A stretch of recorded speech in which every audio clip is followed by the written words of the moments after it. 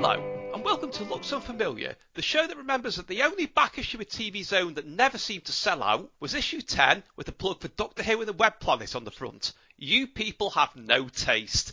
I'm Tim Worthington, and joining me today to talk about some of the things that he remembers that no one else ever seems to is comedian, musician, writer, journalist. Well, if I list it all, it's going to take the whole show. Mitch Benn. Mitch, what are you up to? Where can we find it? Well, online basically is where you can find me these days, because that's the only place anything is happening. Basically, yes, because I listened back to my old show, the previous one I did is you, and there's a few things I say far too often, and basically is one of them. So just a second, I'm about to write the word basically on a bit of paper in front of me in Sharpie, like I'm Donald bloody Trump. There you go, basically. Stop saying basically. I, right now, am primarily, shall we say, working online. My Patreon is a desperately needed lifeline in these peculiar times in which we find ourselves. So I'm doing a lot of stuff on Patreon. Had quite a nice little viral hit with a song called, we're allowed to swear on this, aren't we? Absolutely. Yeah, a song called Fuck All, which I put out right at the beginning of lockdown, which actually went properly viral, ironically enough. And it was kind of amazing watching the sheer speed at which this thing went around the world, but also kind of terrifying. You know, you find yourself thinking about the poor sods in John Ronson's book, thinking, what must it be like to watch something bad about you suddenly take off and go around the world? So that was kind of fun, but kind of daunting. And in the meantime, I'm now weirdly doing weirdly, that's another word I say too often. Let me just write that down. Weirdly, stop saying weirdly. I'm also doing a semi-regular slot on Matt Shawley's show on Times Radio on a Thursday lunchtime, so that's become like a weekly thing. I just turn up on that and have a bit of a chat and do a song. I am about to relaunch my science fiction trilogy, the Terror Trilogy. It is complete and I'm biting the bullet. It will be relaunched properly in new editions with new covers with a view to being completed in the new year. So the first Terror book is going to come out again between now and the end of the year. Then the second one is going to be re-released at the beginning of next year. And then the third and final long-awaited part, Terror's War, will be coming out in March. That's the plan anyway. Well, it's a pity, though, in some ways, that there aren't 5 volumes of that, because that would have given me a perfect link into your first choice. Now, this advert, I didn't realise, is seared into my brain, and it now is again, thanks to you. So let's have the same effect on everyone else. 5, 4, 3, 2, 1. 5, 4, 3, 2, 1. Chocolate flavored coating comes first in 5, 4, 3, 2, 1. then crunch into light crispy rice. 5, 4, 3, 2, 1. Chew, chew, chew the caramel toffee in 5, 4, 3, 2, 1. wafer and fondant too. 5, 4, 3, 2, 1. 5, 4, 3, 2, 1. 5, 4, 3, 2, 1. Right, okay, that was very obviously, well, I don't know whether it was not Manfred Mann or not, because it sounds like it might be the genuine article, at least some of them to me, but we'll come back to that in a minute. That was that bit for 5, 4, 3, 2, 1. Mitch, what was this? It was a kind of a rival Twix, wasn't it? Primarily. There were occasionally sort of challenges to Twix's crown as the 2-in-a-packet biscuity snack. I remember was there one called Raider at one point? That's ringing a very faint bell. But I think that it being a sort of a more wafer-based affair rather than a biscuit-based affair as your proper Twix is. But this is primarily, I think, remembered for the advert rather than the biscuit itself. Because, yeah, it was a reworded version of 5, 4, 3, 2, 1 by Manfred Mann. A very authentically rendered version of Manfred Mann's 5, 4, 3, 2, 1. Although obviously not entirely the original, because the original was patently not about a biscuit. One of the things, it suddenly dawned on me when I was trying to think of things to mention on this show, because I think the most popular thing I did last time was the 2-stage self-assembly ice cream cones. So I was trying to think of another idiosyncratic sweet or bit of confectionery. And suddenly I remembered that it was only years after this biscuit had completely been and gone, because I think it was only around for about a year, that I suddenly realised, wait a minute, that was Rick Mayall in the advert. It was! That's the spaceman! Yes! Yeah! Yes! Rick Mayall tries and fails to eat one of these in a space helmet, and then makes a classic Rick Mayall oh for fuck's sake face. I think something which would be worth compiling at some point is the silent and or uncredited appearances of Rick Mayall. Because, of course, everybody knows that he's in the pub at the beginning of American Werewolf and doesn't have any lines. He just sits there looking weird. He's asleep on a train in Eye of the Needle, starring Donald Sutherland. There's a bit early on in Eye of the Needle where Donald Sutherland is as a German spy in Britain during the war, catches a train, and there's a couple of unconscious sailors in there, and one of them is very visibly Rick Mayall. But yes, there he is in this advert, trying and failing to eat a chocolate bar through a space helmet. Well, there's very little concrete evidence out there of anything to do with 5, 4, 3, 2, 1. I couldn't even find out who made it, but my memory It's not is... an easy thing to Google, is the No, trouble, you know. It's not no. an easy thing to Google, is it? These thoughtless bastards in the 80s coming up with brand names that were going to be impossible to Google 40 years later. Show some consideration for subsequent generations, you bastards. But I reckon that advert must have been around 1981, just from when I remember it. Yeah. And when you think of, he went almost, a bit like Alexei Sayle did, a bit like Rowan Atkinson had done a couple of years earlier. They had this weird ascent where they went overnight from doing, bit parts in things and just popping up as guests on things to stardom. And Rick definitely did that.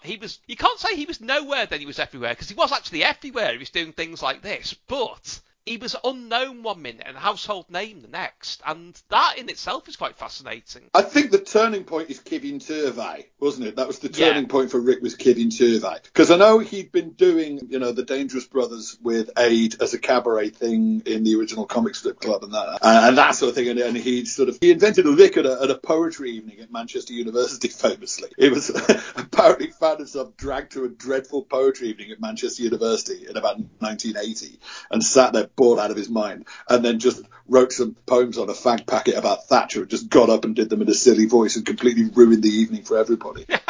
That legend has it is how he came up with Rick. But yes, the turning point was definitely Kevin Turvey, because of course on Kick Up the 80s he was credited as Kevin Turvey. He wasn't credited as Rick Mayall. And so when I saw the first trailers for The Young Ones about 6 months later, I thought Kevin Turvey was in a sitcom.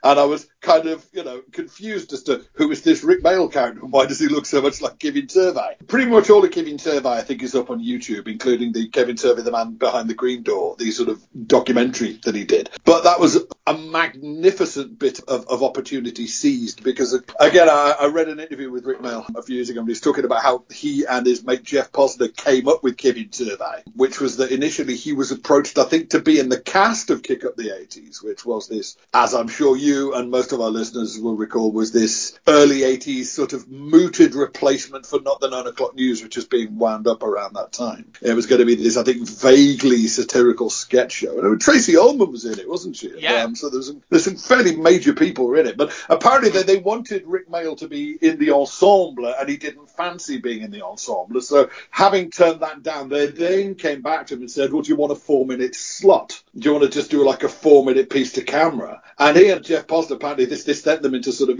spasms of anxiety. Well, what are we going to do? What are we going to do with this 4-minute slot? How can we take it? It's BBC Two, it's 9 p.m, it's everything we've been working for. How do we do, what do you do with this 4 minute? We mustn't waste it. We mustn't waste this slot. We'll say, nah, fuck it, waste it. Waste the slot. Don't do a damn thing with it. Just sit there and be as boring and inconsequential as it can possibly be. And that was how they came up with Kevin Turvey. Just perversely, let's deliberately piss away 4 minutes of screen time on national TV a week. It was only really when Rick Mayall died that I realised that he and Aid had been my rock stars in the 1980s. Because at the time when you're supposed to be obsessing about bands and feverishly awaiting a given band's new album, I had exactly the same kind of level of fascination and devotion to Rick and Aid. They were my... Because back in the 80s, if you weren't into the Smiths, and I wasn't into the Smiths, there wasn't really an awful lot of music to get obsessed about. So musically, I spent most of the time, I think much like yourself, obsessing about 60s psychedelia,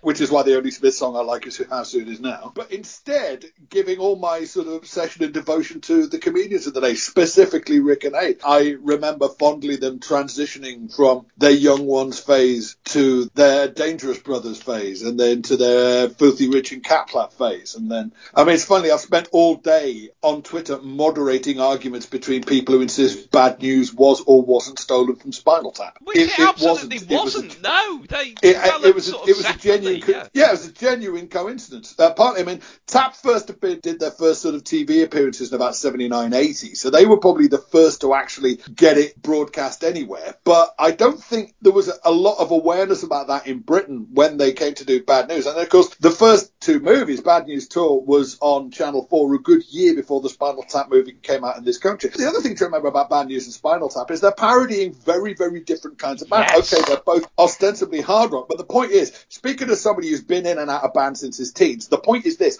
Spinal Tap is the band you dread ending up in.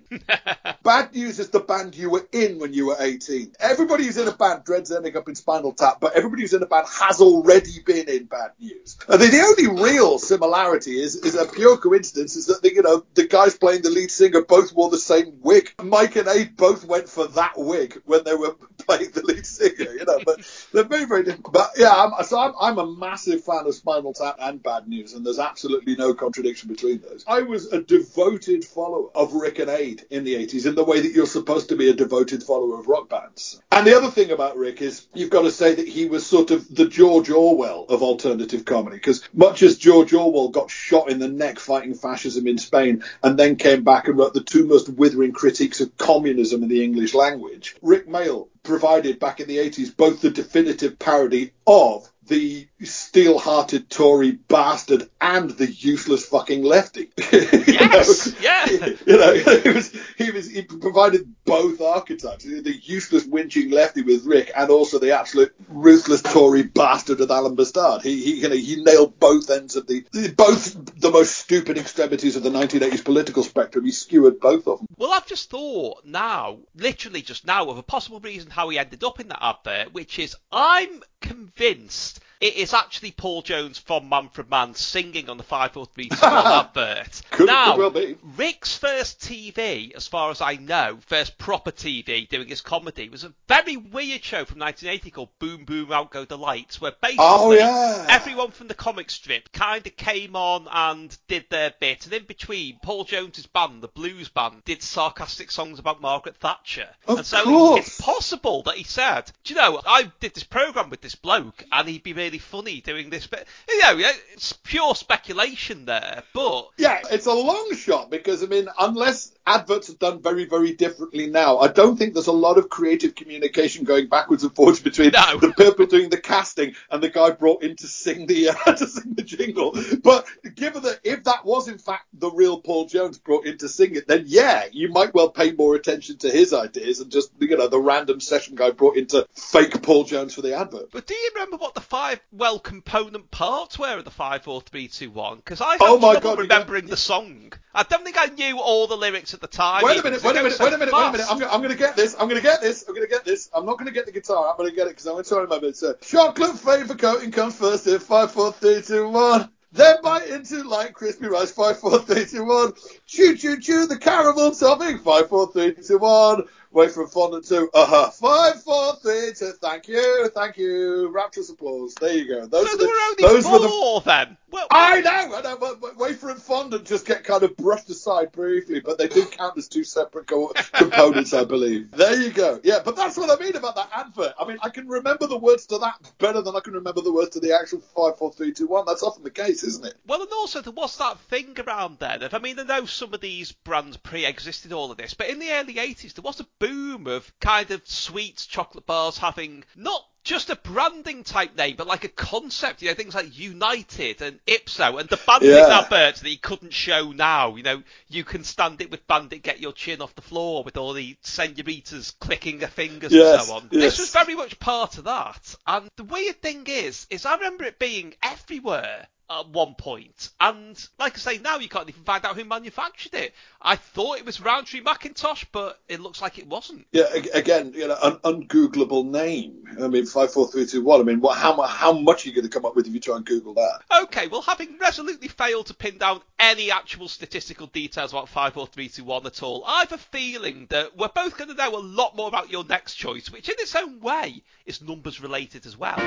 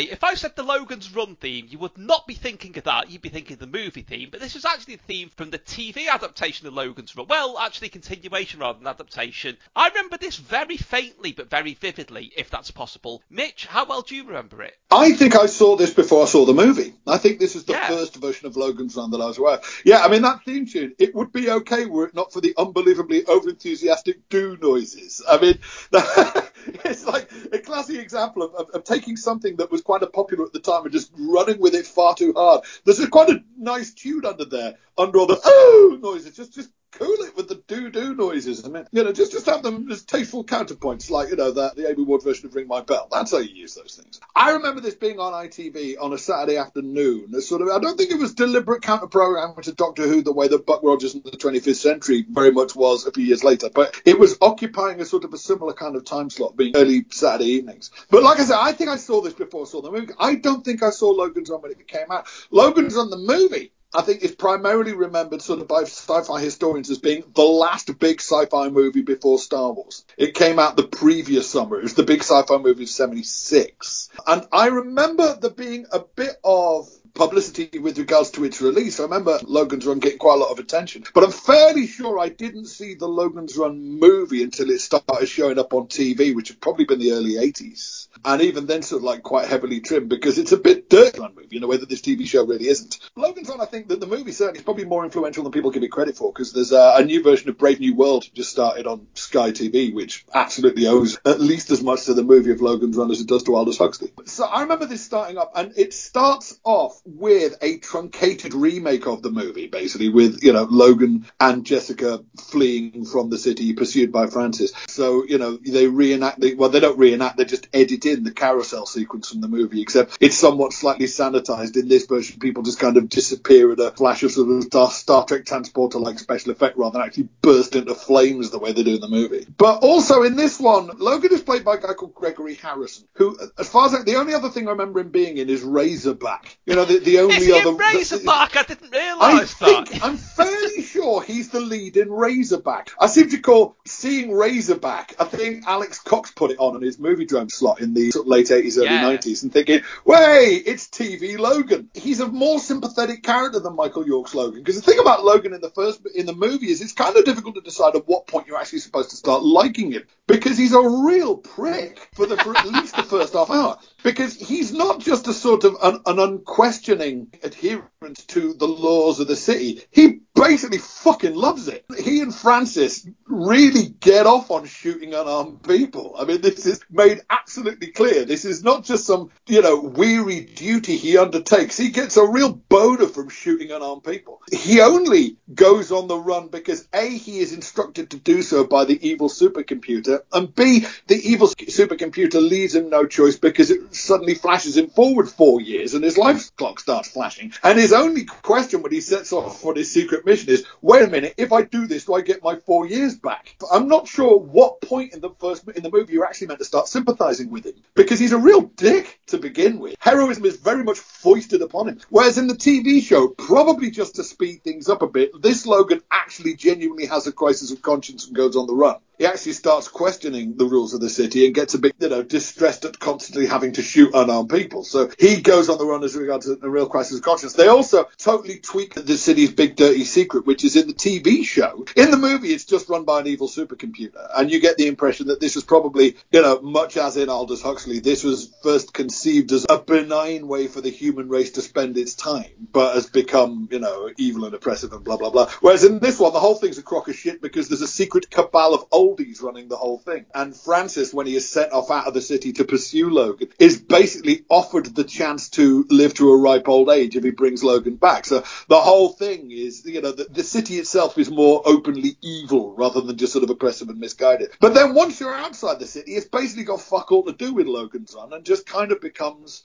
another post-apocalyptic sci-fi show, because they hook up with this sort of predator quirky android played by Donald Moffat called Rem. They just managed to acquire this sort of bizarre solar-powered RV and set off into the wilderness and start encountering various other colonies of people who have survived whatever it was that destroyed the world that forced everybody to go and live in the city of Dallas. From the first episode onwards, it doesn't have a hell of a lot to do with Logan's Run. And I think have you seen much of it? Because it's up on Amazon. Just when I found it recently, part of the reason I'm bringing it up is that I found it recently on Amazon and bought it because I thought I wouldn't not mind seeing that again. But have you seen much of it? I haven't seen it since it was on, so my memories, although they're very clear of it existing, are very hazy. I remember sort of flashes of it. Like, isn't there an episode where, because obviously Rem's an android, it looks like a human, and there's some computer that's interrogating them, and it can't process the fact that Rem is neither male nor female, and it throws a wobbler. I remember things like that. And the really weird thing is, when R.E.M. first appeared in the mid-80s, because, they were one of those bands that you heard about them a long time before you heard them, and when you saw their name written down in Melody Maker or whatever, you thought it was Rem. And I just assumed, because they were Americans who looked a bit kind of sci-fi nerdy,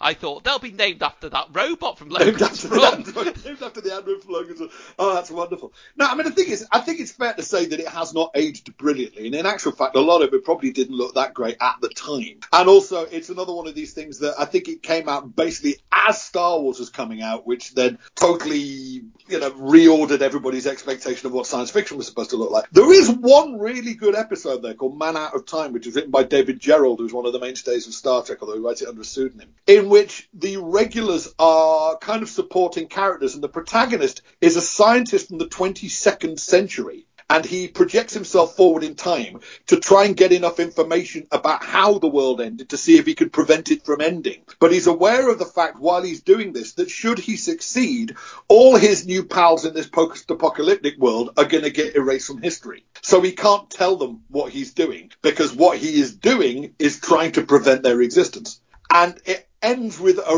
really quite decent twist, which I won't spoil in case anybody's thinking of checking this out. It's of its time. It's a bit clunky. It's an interesting adjunct to the film, I would say. The thing that you miss most from the film, let's be honest, is Jenny Agutter. Isn't it Heather Menzies in this, who was one of the Von Trapps in The Sound of Music? There seems to be a thing in the late 70s of former Von Trapps turning up in genre shows, because, of course, Nicholas Hammond, who was TV Spider-Man, was also a Von Trapp kid. She's a decent enough actress and very pretty in a sort of rather more kind of corn-fed sort of way, but she's no Jenny Agutter, let's put it that way.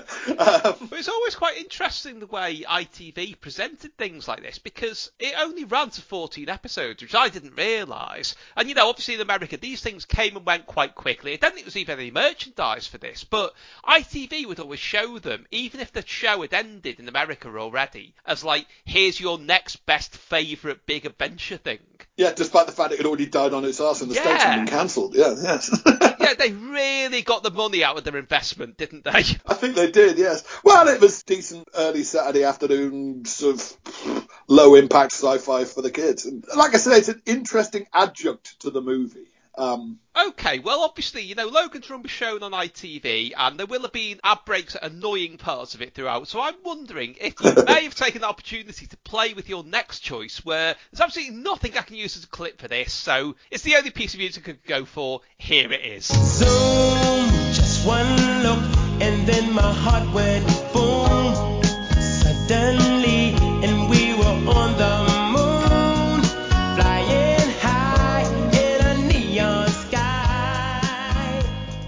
Okay, that was obviously Zoom by Fat Larry's band, and it's here to introduce Matchbox Zoomy Balloonies.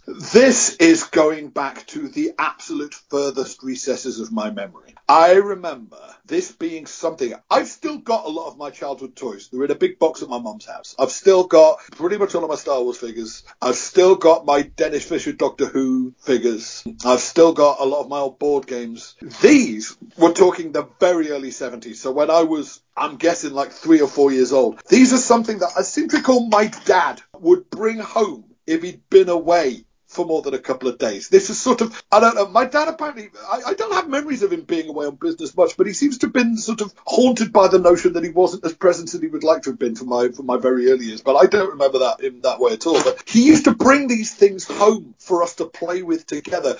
They were balloon-powered toy cars. Kind of a very, very primitive version of the jet engine principle. If you imagine a sort of matchbox-sized toy car with a nozzle on the top, which leads to a tube that pokes out the back. And you can pretty much see where this is going. The idea would be that you would blow up a balloon and attach it, I forget by what means exactly, to the nozzle on the top of the car, and then let it go. And the resulting rush of air out of that rear exhaust would propel the car forward. And I seem to recall they also made a kind of high-pitched whining noise as they did this. So they probably had a kind of a party blower thing inside them. I can find very, very little mention of them online. So I think, as with the Orion musical, this may be one of those things that I alone remember. Can you find much about them? No, there isn't really very much. There are photos of some of them out there, but I couldn't even find a complete list of. Apparently there were 12 of them. They were launched in 1970, and they all kind of look like Hanna-Barbera racing cars. I think it's post-Wacky Races. They've all got names they've got that like Webbed Wonder, Mean Mother, which I was a bit surprised by. Yeah, there were 12 exactly. of them. I could only find the names of 4 of them, so people haven't even catalogued that. And you'd think they'd be,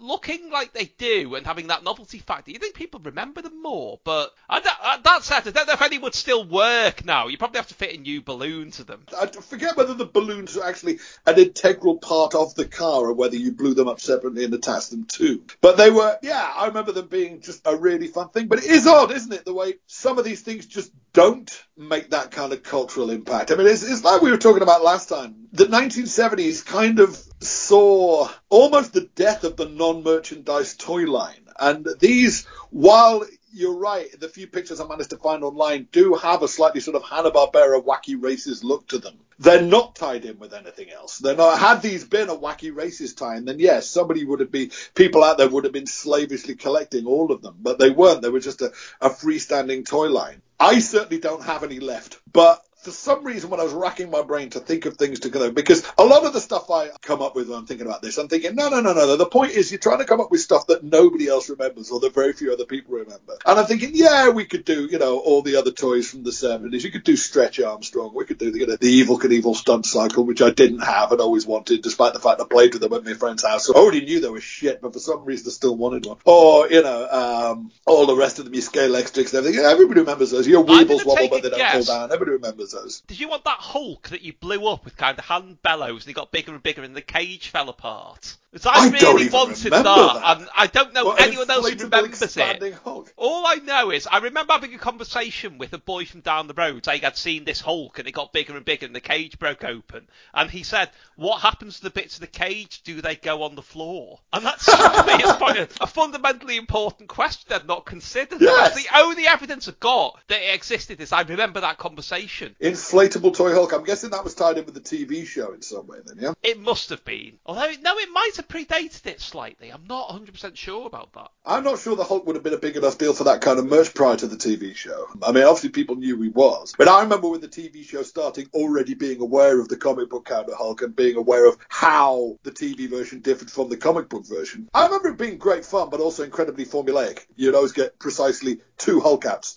per ep. One at about halfway, just to remind everybody that this is what he does, and then one at the end in which he saves the day in some way. Because I already remember that Bill Bixby was already quite a big deal because he'd been in that thing, The Magician, and I remember The Magician being on. Bixby was already, an established big deal on American TV when he got the Incredible Hulk job. But yeah, so I don't remember the inflatable Hulk. But these Zoomy Balloonies, I was just trying to delve down into the absolute deepest recesses of my memory, and that's what they came up with. So if anybody out there knows anything more about them. Were they Matchbox? Is that what they were made by? They appear to have been Matchbox, but again, I couldn't find out whether they originated somewhere else and were licensed by Matchbox, which was what happened quite often, or whether they were a Matchbox invention. In fact, was it Matchbox who did it would have been around the time of the Hulk TV series, the Marvel toy vans, where it was all based on the same formula, where it was a van with the character's logo on the side, and you opened it up and had computers inside, so just about you could accept Captain America, having a van with computers in, Spider-Man at a push, the Hulk. Those computers that he used all the time, Oh, yeah, but it's just that sort of random advertising, because you're always getting... I remember thinking that at the time, that you would get a lot of Spider-Man merchandise that just completely ignored the whole point of the Spider-Man character, which is that he's essentially this nobody who operates out of his bedroom. He's not Bruce Wayne. He does not have, a spider copter. He does not have a spider-mobile. he's a college student and cub reporter, okay? He does not have billions of dollars to... Spider-Man in particular was the one that used to annoy me when they used to do that. That's not what Spider-Man is! But yes, the toy car market in the 70s was quite interesting because you had Corgi. When they would get the license, they would bring everything out in 2 different sizes. Yeah. You get the Corgi and the Corgi Juniors. So a lot of us had, for example, the 60s TV Batmobile in the sort of the 4-inch version with, like the Pingy missile that you would lose after, 2 days, and the little Batman that you could sit in the chair that you would lose after 6 days. And also just the sort of the 1-inch or sort of the 1.5-inch Corgi Juniors version. The toy car market in the 70s is a fascinating thing. It really was. It really was, because you got things like, there was a Liberator from Blake Seven. Yeah, I got that somewhere. Even given how big Blake Seven was, the Liberator isn't something you would think kids would want a toy of that, but they really did. I remember everyone having the small Liberator. Was there ever a big one? Yeah, I had that one. I don't know. I think I may even have my Dinky Liberator somewhere. My tiny able to say Dinky. I mean that as an adjective as opposed to, it suddenly occurs to me, the rival brand name. The other one was Dinky Toys. There's Dinky and Corgi, much as we had them, the Marvel and DC of ice cream last time. They were kind of the Marvel and DC of toy cars, weren't they? Again, Corgi were Marvel and Dinky were DC, so let's not even bother with that conversation. Dinky had a weird way of recolouring everything, though, didn't they? Because they were the ones who came up with the blue Thunderbird 2 and the Eagle Transporter with the green nose. They seem to particularly have decided that Jerry Anderson stuff was way too monochrome, and so their versions of it rose far more colourful. Yeah, I've never seen the satisfactory explanation, because that is the sort of thing he would get very grumpy about, but I don't think I ever saw him comment on it at all. No, I don't, because the Eagle is,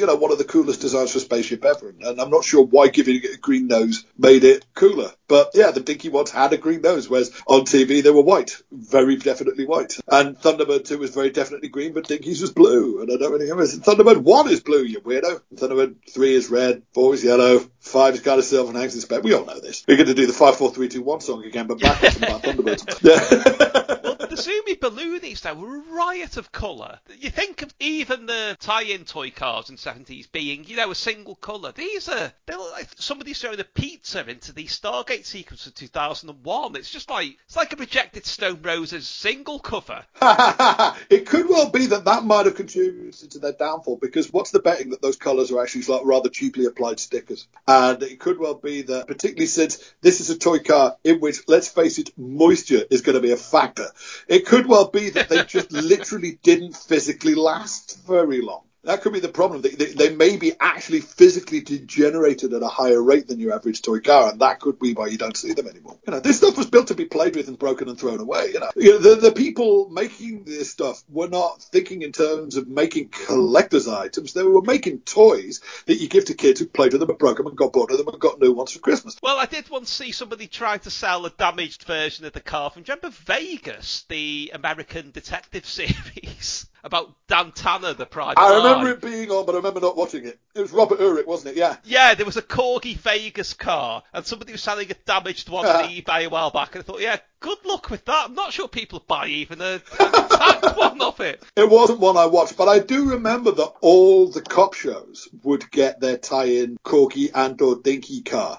So obviously, the red and white Gran Torino from Starsky and Hutch. We all had the red and white Gran Torino from Starsky and Hutch. I remember somebody bringing out Kojak's car, which is weird because Kojak didn't have a particularly memorable car the way Starsky and Hutch did, and that was rather curious. And also, these weren't kids shows. Starsky and Hutch was fairly, PG rated by the standard of some other cop shows, but it wasn't a kid show. It was on, quite late on a Saturday night in this country. I don't know what its scheduling was like in the States, but these would get fairly heavily kid merchandise for things that were not kid oriented shows. That's odd when you think of it. It's like, them bringing out Corgi cars of, Martin Compton's car from Line of Duty. You know what I mean? It's just, why would they do that? But that's what they did back then. There wasn't the professional with the figures of all three of them, including Cowley. Absolutely. Yeah. And the Professionals is absolutely not a kid's show. That was actually, the whole, it went out of its way to be sort of,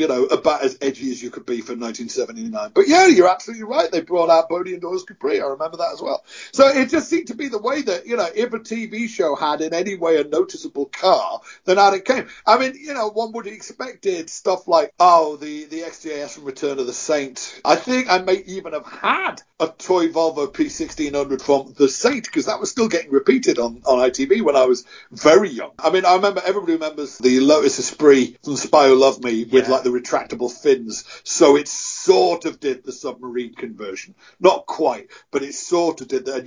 And I seem to recall it being covered in labels saying, "Don't play with this in the bath, you weirdos." We know you're going to, but we're just telling you not to anyway, so it's not our fault when it rusts to bits. But I remember that, but also I seem to recall that right up in the 70s, you could still get the Goldfinger DB5 with the pop-up bullet shield from Thunderball and the rotating number plates and all that. So I seem to recall you could still get that, despite the fact that was from a Bond film that was a good 10 years previously at the time. But yeah, that was just it. If there was a car in a TV show, then out it came, even if it was in no way a kid's TV. I think perhaps they were cognizant of the fact that it was grown up. Maybe that just gives the lie to what I said about 10 minutes ago. Maybe in that case they did know that they were marketing to grown-up collectors at least as much to kids who were going to play with them. Well, I'm wondering who your next choice was actually marketed at. We're staying with toys for the moment, and two characters in a very popular range that I had actually forgotten existed. It's the Action Man team on patrol looking for the intruder, strongman from another world. Action Man spots him with his eagle eyes. Too late. The intruder's got Tom Stone in a vicious bear hug.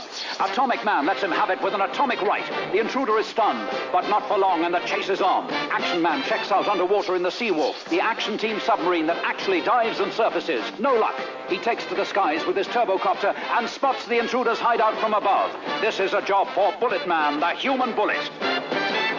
That'll flush him out.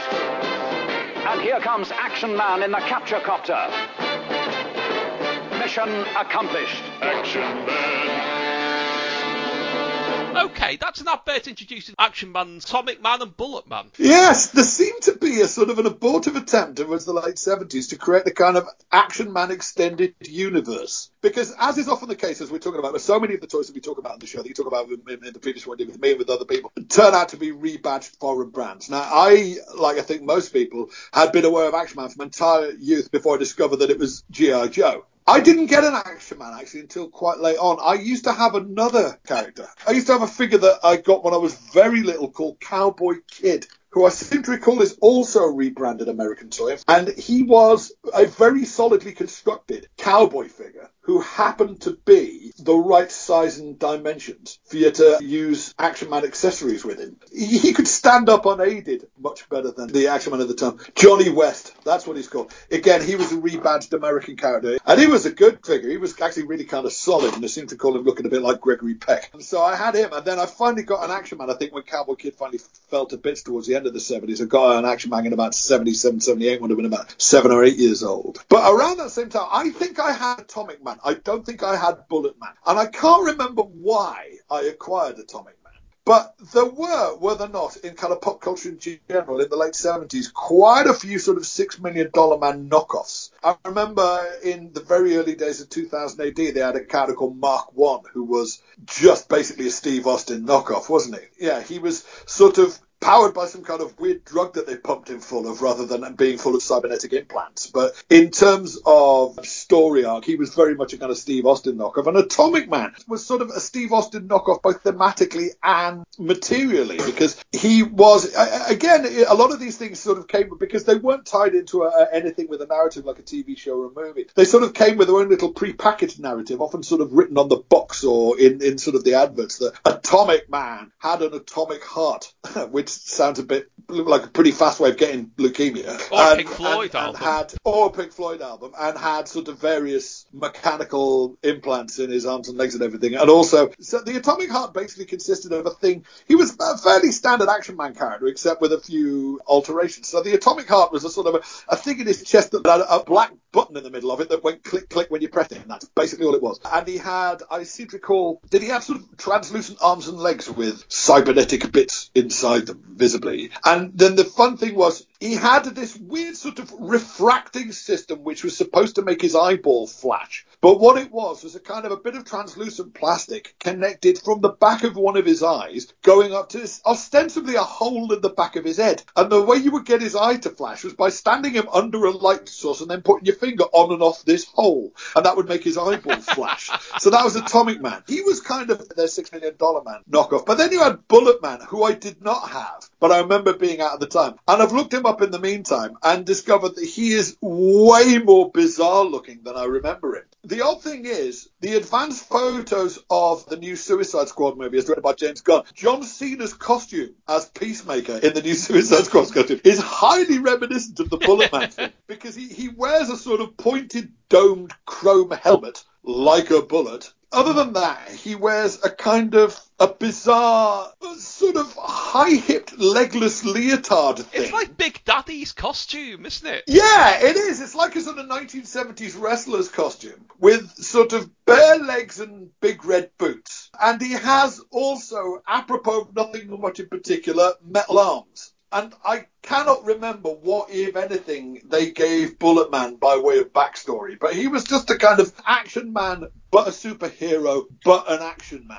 And I seem to recall, I could be wrong about this, but I seem to recall them turning up round about the same kind of time in the late 70s. And Atomic Man was, you say he was their cybernetically enhanced action man, and Bullet Man, although he had, big Bucky Barnes style metal arms, he was kind of the superhero version of Action Man. So I'm not very familiar with the history of them. I mean, I'm assuming that these are also rebadged G.I. Joes, because I don't think Palitoy would have had the initiative to make them up for themselves, or I could be mistaken about that. Well, I've not been able to find out, and what alarmed me the most about Atomic Man was his hair. You've got the standard Action Man hair. This is much wilder. Yeah. It's like somebody tried to make a toothbrush of Mike Lindup from Level 42. That's what his hair reminded me of. It's really quite astonishing. It's not good for undercover missions, really. No, he's got a slightly bigger fro than your standard Action Man. I forgot about that, yeah, because standard Action Man has basically got a buzz cut achieved by means of gluing a thin layer of drum carpet over his head. But you're right, Atomic Man's got a sort of a medium-length fro with a hole in the middle of it that makes it look like he's had some kind of partially successful brain surgery, but isn't actually. I think that may have been in emulation of, because I'm sure, again, like I say, he was both thematically and materially a $6 million man knockoff, because the figure owes quite a bit to the $6 million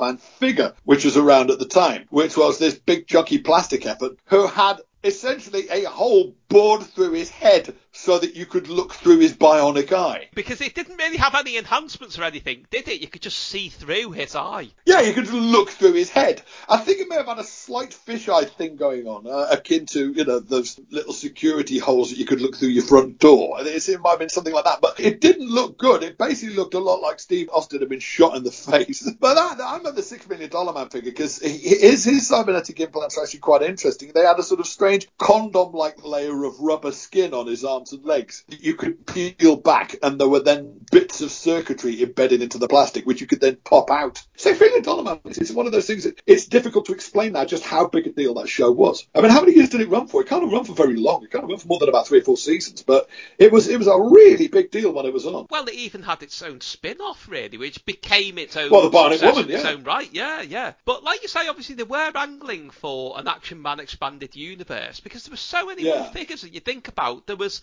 Tom Stone, who was kind of his junior associate. There was Ron the Space Knight, who wasn't in America part of Action Man, but he was branded as that over here. There was the Intruder, who was a villain. There was what I always called Action Man's mate with a beard, who apparently doesn't have a name. I think it was just an alternate. Another Action Man figure, but with a beard. Yeah, it was an alternate Action Man head. But yeah, there was sometimes you got Action Man with a beard. Yeah, it was just a variation upon Action Man. But yeah, bearded Action Man was quite rare and sought after, as I recall. Had the same little scar as all the rest of them. Yeah, it was a fascinating thing. And then it kind of went all a bit weird in the 90s, didn't it? The whole thing got sort of completely rebranded. And that weird thing that happened to action figures across the board in the 90s, they suddenly all became ridiculously muscly. Do you remember those stupidly pumped up Star Wars figures that came out in the 90s? I don't, and I'm glad I don't, actually. No, there was like a line of Star Wars figures that came out in the 90s, but they were all jacked up to shit like He-Man. And it's like, even Luke Skywalker, the whole point of Luke Skywalker is that he's this, skinny, clueless kid in the first one who gets, a bit ripped in the second one, but he never gets kind of gladiator. It was kind of the era of gladiators when everybody just had to be pumped up to fuck for no apparent reason. And yet, weirdly, that's exactly the same time as they tried to relaunch Masters of the Universe as that kind of... Yeah. What was it, Ye Olde He-Man or something? And they were like, they went from being muscular to, like, realistic. Yes. They were going in the wrong direction yet again. Kind of met in the middle in terms of muscle bulk. Yeah, Action Man is something that just kind of, like you say, it went on into the 90s, and then does it still exist now? Because they did update it so I much. honestly don't know. I remember being really eerie, but really fitting when there's an episode of Fist of Fun where Peter Baynham turns up with Alan Milk Carton body, his friend that he's made, and it's got an old style Action Man head on it, and that just, at that point, that felt like it was as if somebody had dragged out one of those old, the things you used to get outside chemists, where it's like a model of a boy in calipers that you put money in to make money. It felt like that. It felt like something that was from the recent past, but long ago enough to feel weird. Yeah, that's funny because that's actually referenced in Kevin Turvey. Those things. He says, "You know what happened to me just now, right? I was standing in front of the chemist, just minding a dog for the maid, and this black mum started to stick 10 pence at the top of my head. So what do you think you're doing?" He said, "You're not blind. People like you make me sick." And I also got around the corner, and he wasn't sick. He was a liar. Sorry, I have actually memorised quite a few bits of Kevin Turvey, so we could be here for a while if that starts happening. But Bullet Man, I knew nothing about at all. And there's something very, very that'll do about it. It's a bit kind of, like you say, it's got the restless leotard, it's got a helmet that's somewhere between Ned Kelly, King of the Rocket Men, Forbush Man, and Zappo, Marty Wilde's mystery glam rock character from the early 70s. That was the first thing I thought of when I saw it. It is Zappo with that's the first thing you thought of. Yeah, it's not the first thing anybody else would have thought No, of. not even Marty Wilde thought of that. No, let's be honest about it. I don't even remember when the Bullet Man's helmet came off. Well, I'd certainly never owned a Bullet Man. I don't think I ever actually got around to playing with a Bullet Man, but I think I definitely had Atomic Man. I may even still have him somewhere. Apparently Bullet Man is very, very rare now, so obviously nobody had it. No, I can't have been that popular then. Oh, extremely popular. Nobody had one and played with it and broke it and threw it away, like we were saying. Although I did find out that the rarest Action Man thing ever is the Action Man judo costume, which... Right. It's just a judo costume with some belts, but people pay insane amounts of money for it. You would think it'd be that difficult to fake it. Well, yeah! Make your Action Man a little pair of white pyjamas. But Action Man, really, what you're saying about the end of the, the non-branded toy lines, the non-tie-in toy lines, Action Man, they never really tried to until Action Force came along in the 80s and had the comic and so on. Whereas there were G.I. Joe cartoons and so on in America, they never tried to do anything else with Action Man as far as I can remember. It was a toy. And that was it. Well, who knows? There might even have been a rights issue, given that it was a rebadged American line. They may not actually have had enough ownership over the concept to exploit it properly. There's something you can research, Tim. Along with your quest for who owns all TBS's back catalogue, you can find out whether Palitoy actually had the image rights to the stuff they were producing. I'm wondering if there are any TBS performances by your next choice, who are a band that I knew absolutely nothing about beyond the name until now, but let's hear them in action.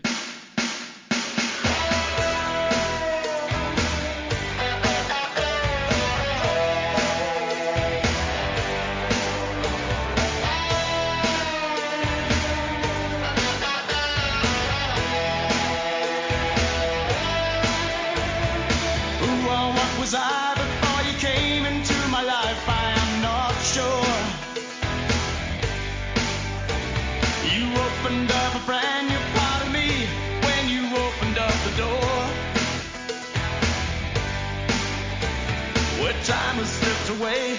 I'm living in a changeless state of now.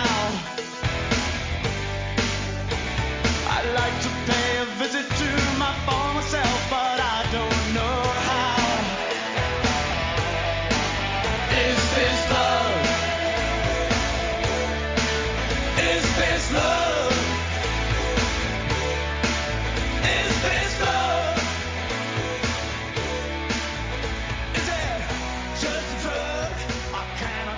Okay, that was Is This Love, a minor hit in America for King Swamp. Mitch, who were they? I know about King Swamp because of one of our other little shared obsessions, which is Night Network. When the last time I did this, we were talking about how there was a weird sort of stuttering beginning to overnight TV in the UK. And one of its more fascinating manifestations was, I think, about 1988 to 1989. So just after I'd left home, I was at university for the first time. This thing called Night Network, which I think some but not all of the ITV regions would show between the hours of about midnight and 4 a.m. I think it was a sort of a weird sort of compilation magazine show. They would stick Adam West Batmans on at all kinds of ungodly hours, and they would have sections within it. They had a section in which a very, very young Emma Freud interviewed people in bed, which then turned up exactly with Paula Yates doing it on The Big Breakfast a few years later. Also have a kind of jukebox jury sections where they would get like rock stars into crit new videos by various artists. And I remember Dee Snider being particularly mean about the Travelling Wilburys. That's the episode which sticks in my mind, is Dee Snider hating the Travelling Wilburys. They would also just show rock videos, and they seemed to champion various acts that weren't really getting any exposure anywhere else. So I remember this band King Swamp getting a lot of airplay on Night Network and nowhere else. And I remember they had two singles. The first one was called Is This Love, which was possibly a problem, of which more in a minute. The second one, which I thought was better, was called Blown Away. They were what you might call that thing which... There were a few bands of this nature right at the end of the 80s, what you might call not quite rock. They were a kind of very self-consciously radio-friendly version of not quite hard rock. I think the band that was a template for a lot of those things was In Excess. Because In Excess managed to, I think, quite successfully straddle rock and pop in a way that a lot of bands then tried to do and didn't quite pull off. They had just enough of a kind of rock star attitude for you to kind of think of them as a rock band, although a lot of what they produced was very much pop rather than rock. So they kind of got away with it. And King Swamp, they were kind of going after the same kind of thing. I've done a bit of research and I've discovered that their principal musical luminary appears to be a guy called Dominic Miller, who then, after this band kind of imploded after sort of 1.5 albums, then became Sting's guitarist for quite a long time, for like the next 20 years or so. I think he ended up in Sting's band. But yeah, I quite liked them. I remember thinking that they showed a lot of promise. I thought they were quite good fun. And I remember, I'm often kind of fascinated with the music acts that don't go anywhere, particularly the ones that are launched with quite some ballyhoo and then it just doesn't happen for whatever reason. I mean, I think we're all fascinated by one-hit wonders. I think that must be quite an odd process to have a big hit record and for it then to slowly dawn on you that was basically it. I wonder at what point in the process you realise, oh, wait, that was it.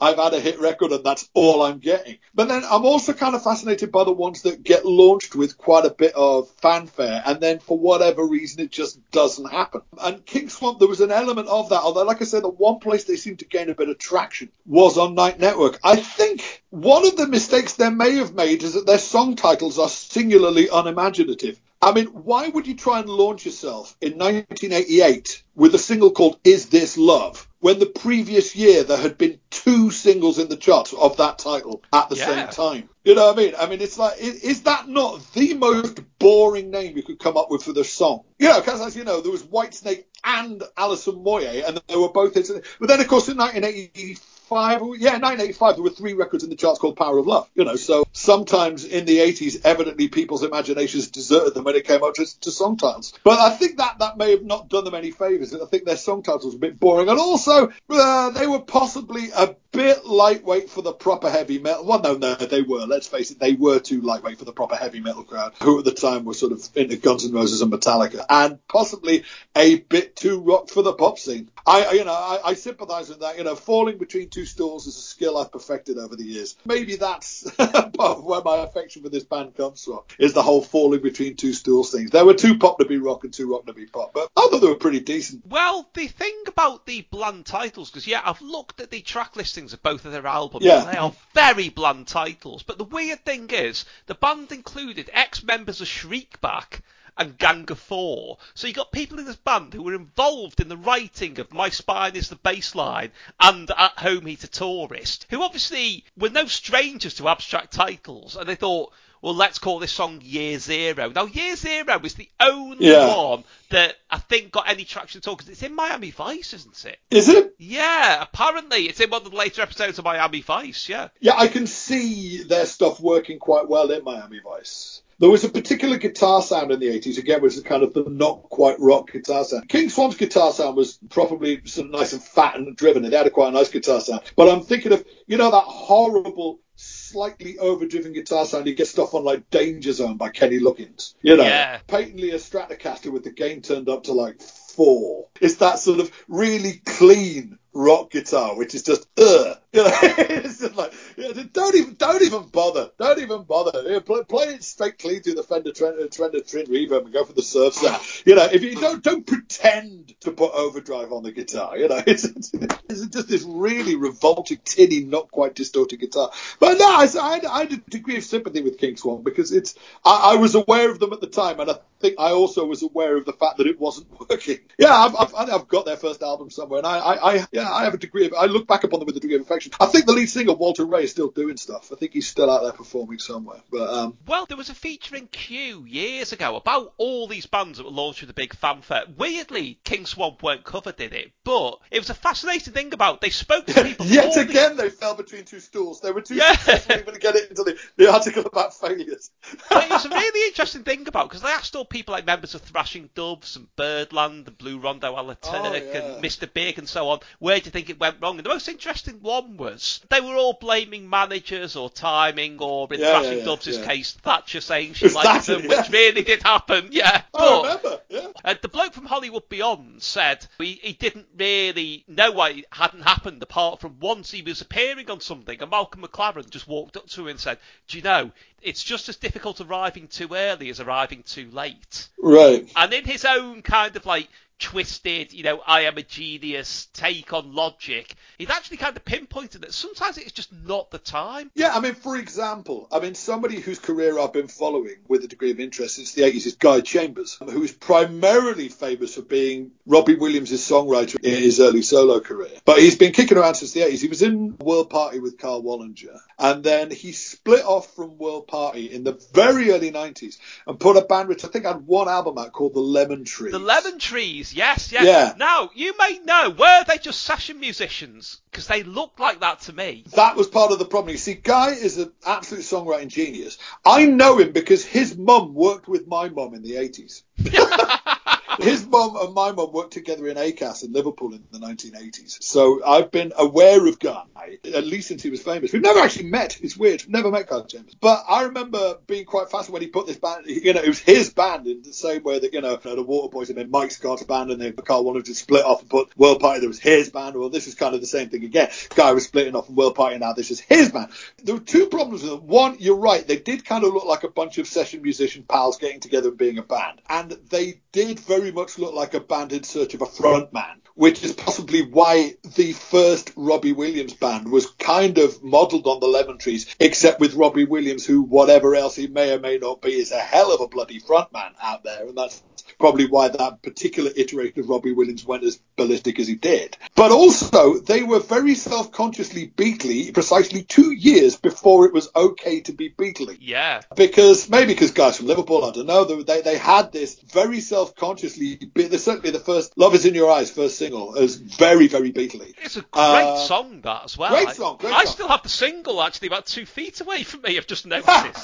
Dreadful cover, but which probably didn't help. Yeah, I've got the album on CD somewhere, I'm not entirely sure where. But again, the album had a really bad cover, didn't it? Isn't it like them all bunched up together from above? Yes. And it's like a dot in the middle of a white with sleeve. the picture of the five of them sort of standing in a little bunch in the middle. Yes, it was kind of a fairly nondescript girl. But part of the trouble was, like I say, there were kind of a bunch of musicians in search of a frontman, but also they were very self-consciously retro Beatley in 1992 when nobody was suffering. Now, fast forward literally 2.5 years, and the entire fucking world is trying to sound like the Beatles. I don't know.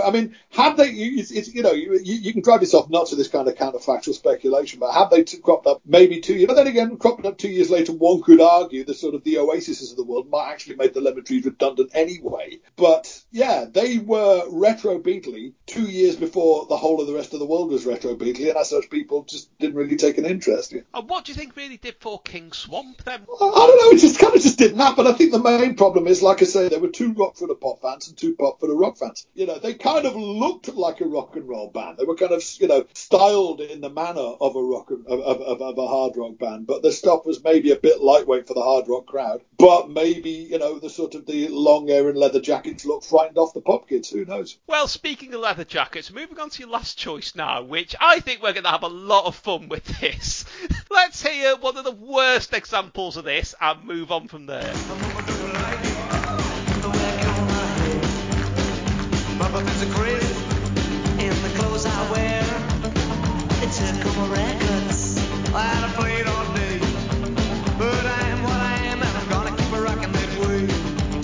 I'm a rockabilly rebel, I'm head to toe. I gotta keep it rocking everywhere I go. Everybody join us for good company. Okay, that was Rockabilly Rebel by Matchbox, a record that I knew was dreadful as a small child and I still know is dreadful now. Mitch, why have I put that there? Well, this is possibly the vaguest category that we've ever covered on this show, and it's not even a specific thing I'm going to talk about, because all the specific things I'm going to bring up are stuff that you can remember. But I've never heard anybody discuss this as a whole, which is the 1970s version of the 1950s. There was so much retro 50s stuff around in the 70s that at the time, I don't recall being particularly surprised by it, but what is particularly intriguing about it is when you look at it back in retrospect, you realise this was stuff presented absolutely as nostalgic kitsch for a long bygone era. But the stuff they were reviving was less long ago than OK Computer is now. I'd quite like to see a comedy drama based on OK Computer, but that's another story. Yeah, they were reviving stuff that was barely 20 years ago. Why was the 1950s regarded as this, like I say, this mistily, dimly recalled, long bygone era, when basically the people reviving it, most of them would have been, you know, in their childhood at the time, if not indeed in their teens. I mean, okay, bending the definition slightly because it actually tells you what year it's set in, but you know, American Graffiti, George Lucas's big film before he did Star Wars, came out in, what is it, 1974? 73, I think, American Graffiti comes out. And that, its tagline was, "Where were you in 62? And you're like, it was 11 years ago. Surely you remember, you know. And I can't imagine anybody coming out with a movie and I say, "Hey, do you remember 2009? And it's just, what is it about that rock and roll era, that initial sort of 56 to 63? What is it about that it almost immediately became this kind of source of keening nostalgia when it was still basically in everybody's rearview mirror? Bizarre, isn't it? I think part of it might be, and I've thought about this long and hard, I think part of it might be that initial rock and roll generation, particularly the rock and roll artists, when the 60s generation came along, it was just about the only instance in rock and roll history where an incoming generation of bands and acts actually replaced the incumbents. Every time that's happened since, when you've had a new generation come along, they've just been added to the mix, because the 60s guys were kind of the first ones who then subsequently did proper longevity, weren't they? I mean, you've got exceptions to this, like Cliff, but nobody really thinks about Cliff because he was a British rock and roller, not an American rock and roller. The American rock, again, part of it is kind of an accident of history. An awful lot of them died or ended up indisposed. So the ones who were really good at it, specifically Eddie Cochran and Buddy Holly, I've always said if Eddie Cochran and Buddy Holly had survived, then the Beatles might not have been necessary, because Buddy Holly was in the process of doing to rock and roll what Paul McCartney would subsequently do to rock and roll, i.e. make it properly melodic. Eddie Cochran was in the process of doing to rock and roll what John Lennon subsequently did to rock and roll, which is give a weird sense of humour. Admittedly, the chances of Cochran and Buddy Holly ending up in the same band together were fairly slim. But, you know, so they were both dead. Jerry Lee Lewis had been cast into outer darkness for shagging his 12-year-old cousin. Little Richard had gotten religion and dropped out the business. Chuck Berry was in jail for most of the 60s. And Elvis, after he got out of the army, just started making shitey movies and made shitey movies right up until 1968.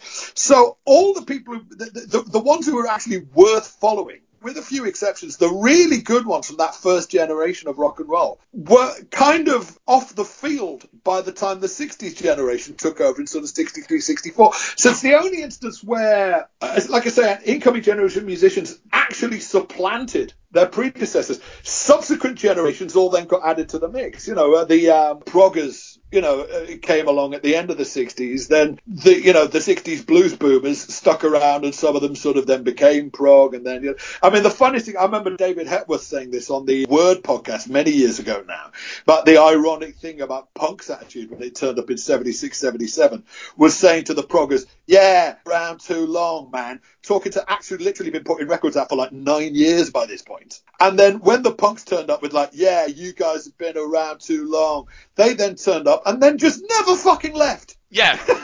The punks turned up because apparently, having hit records for 9 years is too long, man. And then they're all still fucking in early, 45 years later. But there is that weird thing that the 50s generation, but the 50s rock and roll in particular, is kind of the only musical movement that did actually come and then go. It lasted and then it was over. Whereas all subsequent musical even things like, the way people played lead guitar. Obviously, at the time we recorded this, Eddie Van Halen just died. And like, there is a definite watershed of the first Van Halen album in 1978. There are, in much the same way that you could say that there is a post-Jimi Hendrix and a pre-Jimi Hendrix for lead guitar, there is also a pre- and post-Eddie Van Halen sound for lead guitar. He sort of redefined the way lead guitar is going to be played for, another 10, 15 years after their first album came out. But you've also, there's a 1950s lead guitar style that gets lost with the advent of the blues boomers in the 60s, with the advent of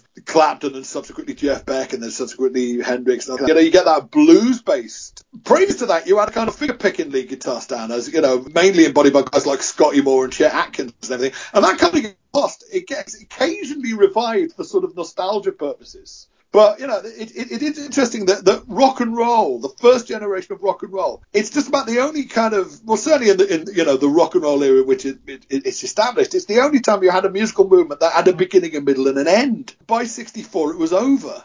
And I think maybe that's why it becomes the source of nostalgia really soon thereafter. Because it's very identified, it's very specifically identified with that era in a way that all other musical genres aren't so much, because you have their heyday. You obviously have the, Mersey Beat and the blues boom has its heyday in the mid 60s, but then it never subsequently really goes away. Punk has its heyday in the mid late 70s, but then it never really goes away. Whereas rock and roll, original rock and roll, kind of lasted for about 7 years and then it was gone.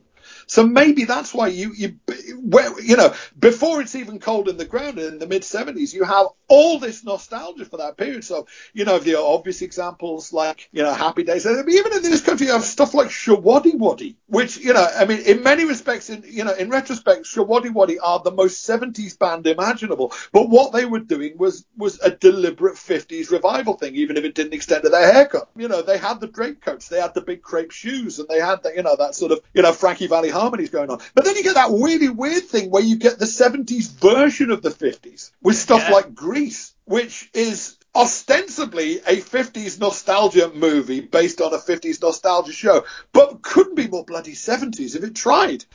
Even things like its theme tune, the Frankie Valli Grease is the word theme tune, that's not even trying to be 50s. No.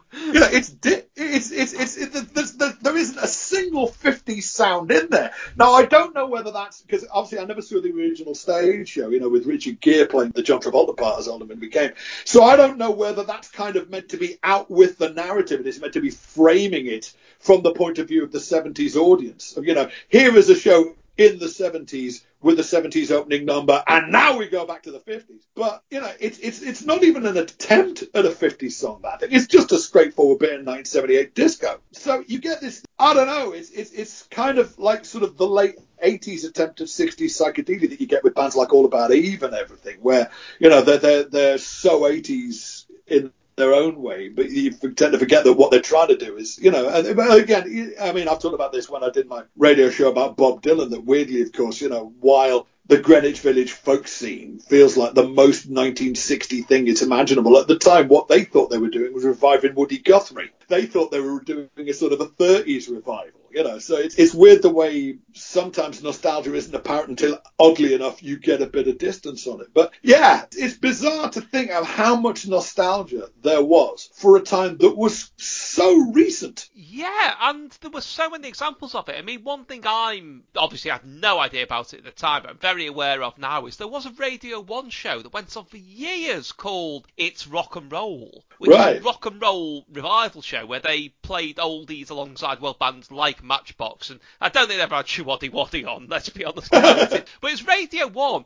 They weren't thinking, oh, we better cater for that old man audience that are harking back to records they bought when they still bought music. Clearly, there was a young audience as well. And yeah, it was off the back of things like Grease, but again, you know, Grease was a stage show. Did you know Happy Days wasn't actually supposed to be a series at first? Was it not? It was part of, the first one was part of an anthology series, which I think was also where Wait Till Your Father Gets Home, the Hanna-Barbera thing started. Right. But it's supposed to be a one-off, and it was so popular, and also by chance it had the Kid from American Graffiti in it, that somebody said, hey, there's a series in that, and they made it into a series, and it's massive. But that was an accident rather than thinking, ooh, people are getting nostalgic for the 50s. So it just seemed to fall into place. And I think it's to do, part of it is to do with, that would have been around the time sort of rock and roll themed films started showing up on TV more often. I mean, there's that famous thing about, which recording session was it the Beatles abandoned when someone called them up and said, The Girl Can't Help It's going to be on TV. And they went, oh, let's go round to Ringo's and watch it. Yeah, it's entirely possible. Well, the thing is, you know, back in those days, if it was on TV that hadn't been on general release for like 10 years, it was your first chance to see the damn thing in 10 years,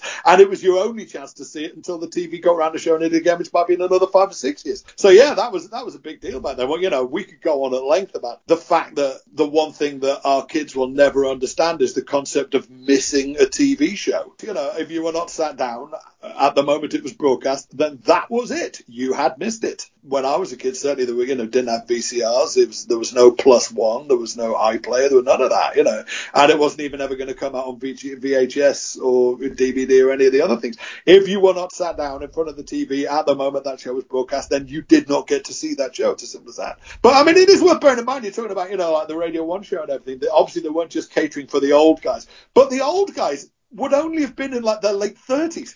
Yeah. You know what I mean? The original audience for rock and roll in the mid 70s would have been people who might have turned 40. But possibly not. Well, that's linked to, there's always that thing about, you know, the idea that punk dismissed everything that came before it. And yet, if you look at, there are some acts like Pete Townshend's solo stuff around that time, like Cliff Richard, bizarrely. Yeah. There were people who were influenced more by new wave than by punk. But they were probably seen as, like, really old trying to get on the bandwagon. But they were probably only just cruising 30 at that point. Exactly, of course they were. I mean, one of the things which is crazy is the fact that, I mean, if you cast your mind back to the 80s, I mean, that people couldn't stop going on about the fact that the Rolling Stones have been going for 20 years. 20 years, man. Like, they're still together, and only one of them's, like, even dead. 20, imagine 20 years. Oh man, imagine being in the same band for 20. It's like Blur have been having hit records for 30 years. And nobody mentions that. You know, Kylie Minogue has been having hit records for 32 years.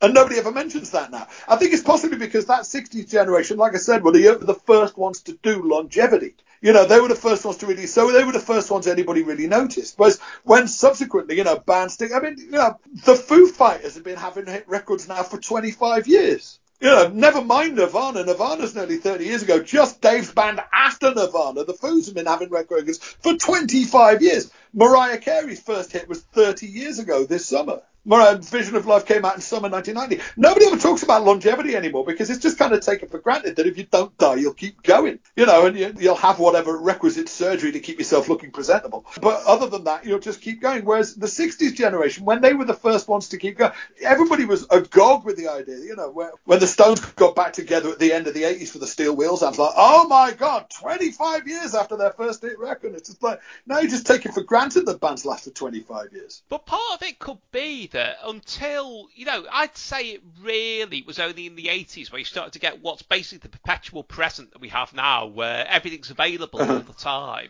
Yeah. And I think the rock and roll stuff, I mean, if you look at the Kenny Everett video show, which, again, it's only from the late 70s, there's a slot on that every week where he shows an oldie, rock and roll performance from, I don't know, Oh Boy or something from the late 50s. Yeah. Even in that context, it looks like something from another century.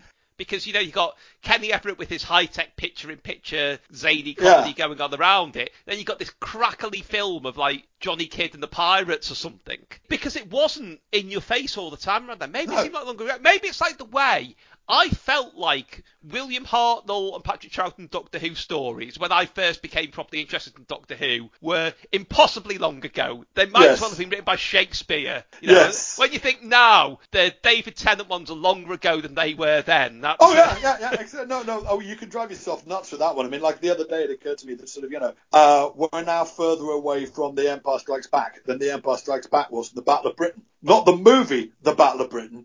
The Battle of Britain. The example of that I used to do, because I toured a show a few years ago about the Beatles, and about one of the most amazing facts to get your head around is about the Beatles' entire recording career lasted less than 7 years.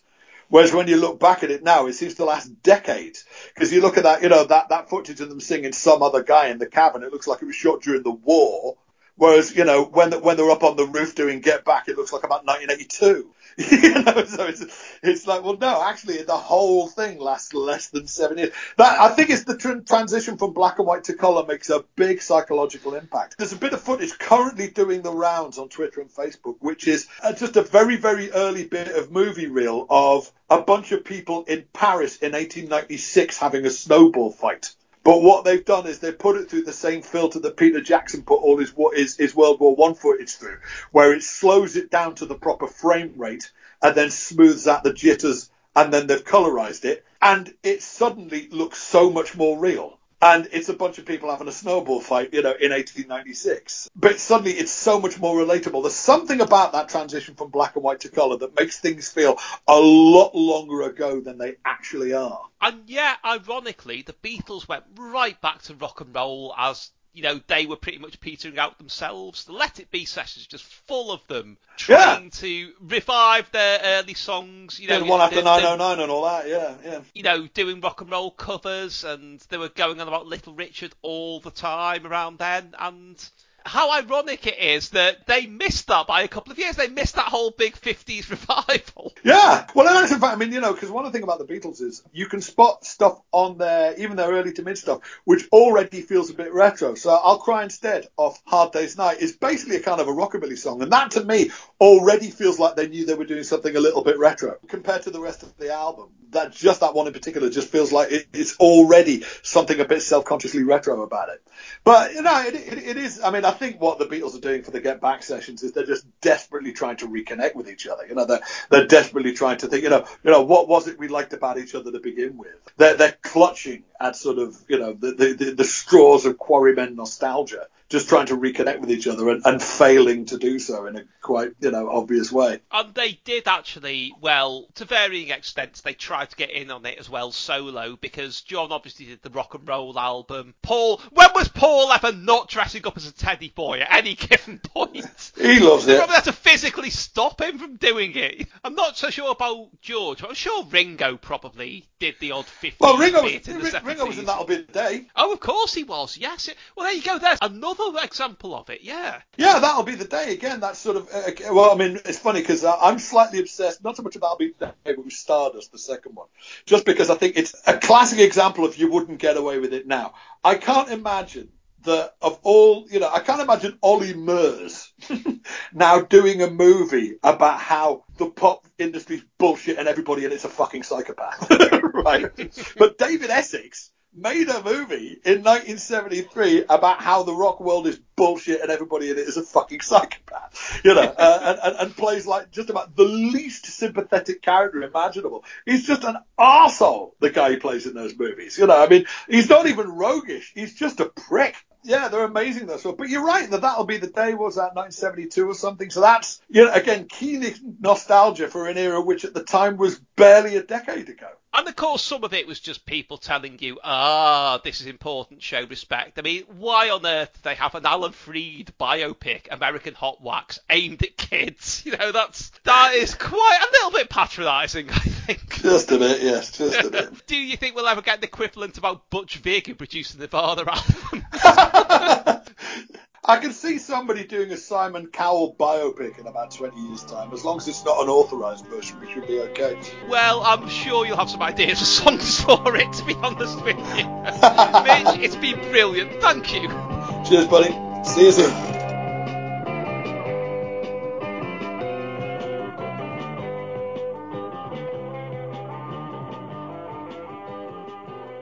Not on Your Telly by Tim Worthington. From Fish to Fun to Ski Boy, the ultimate guide to the TV that time forgot. Find out more at timworthington.org.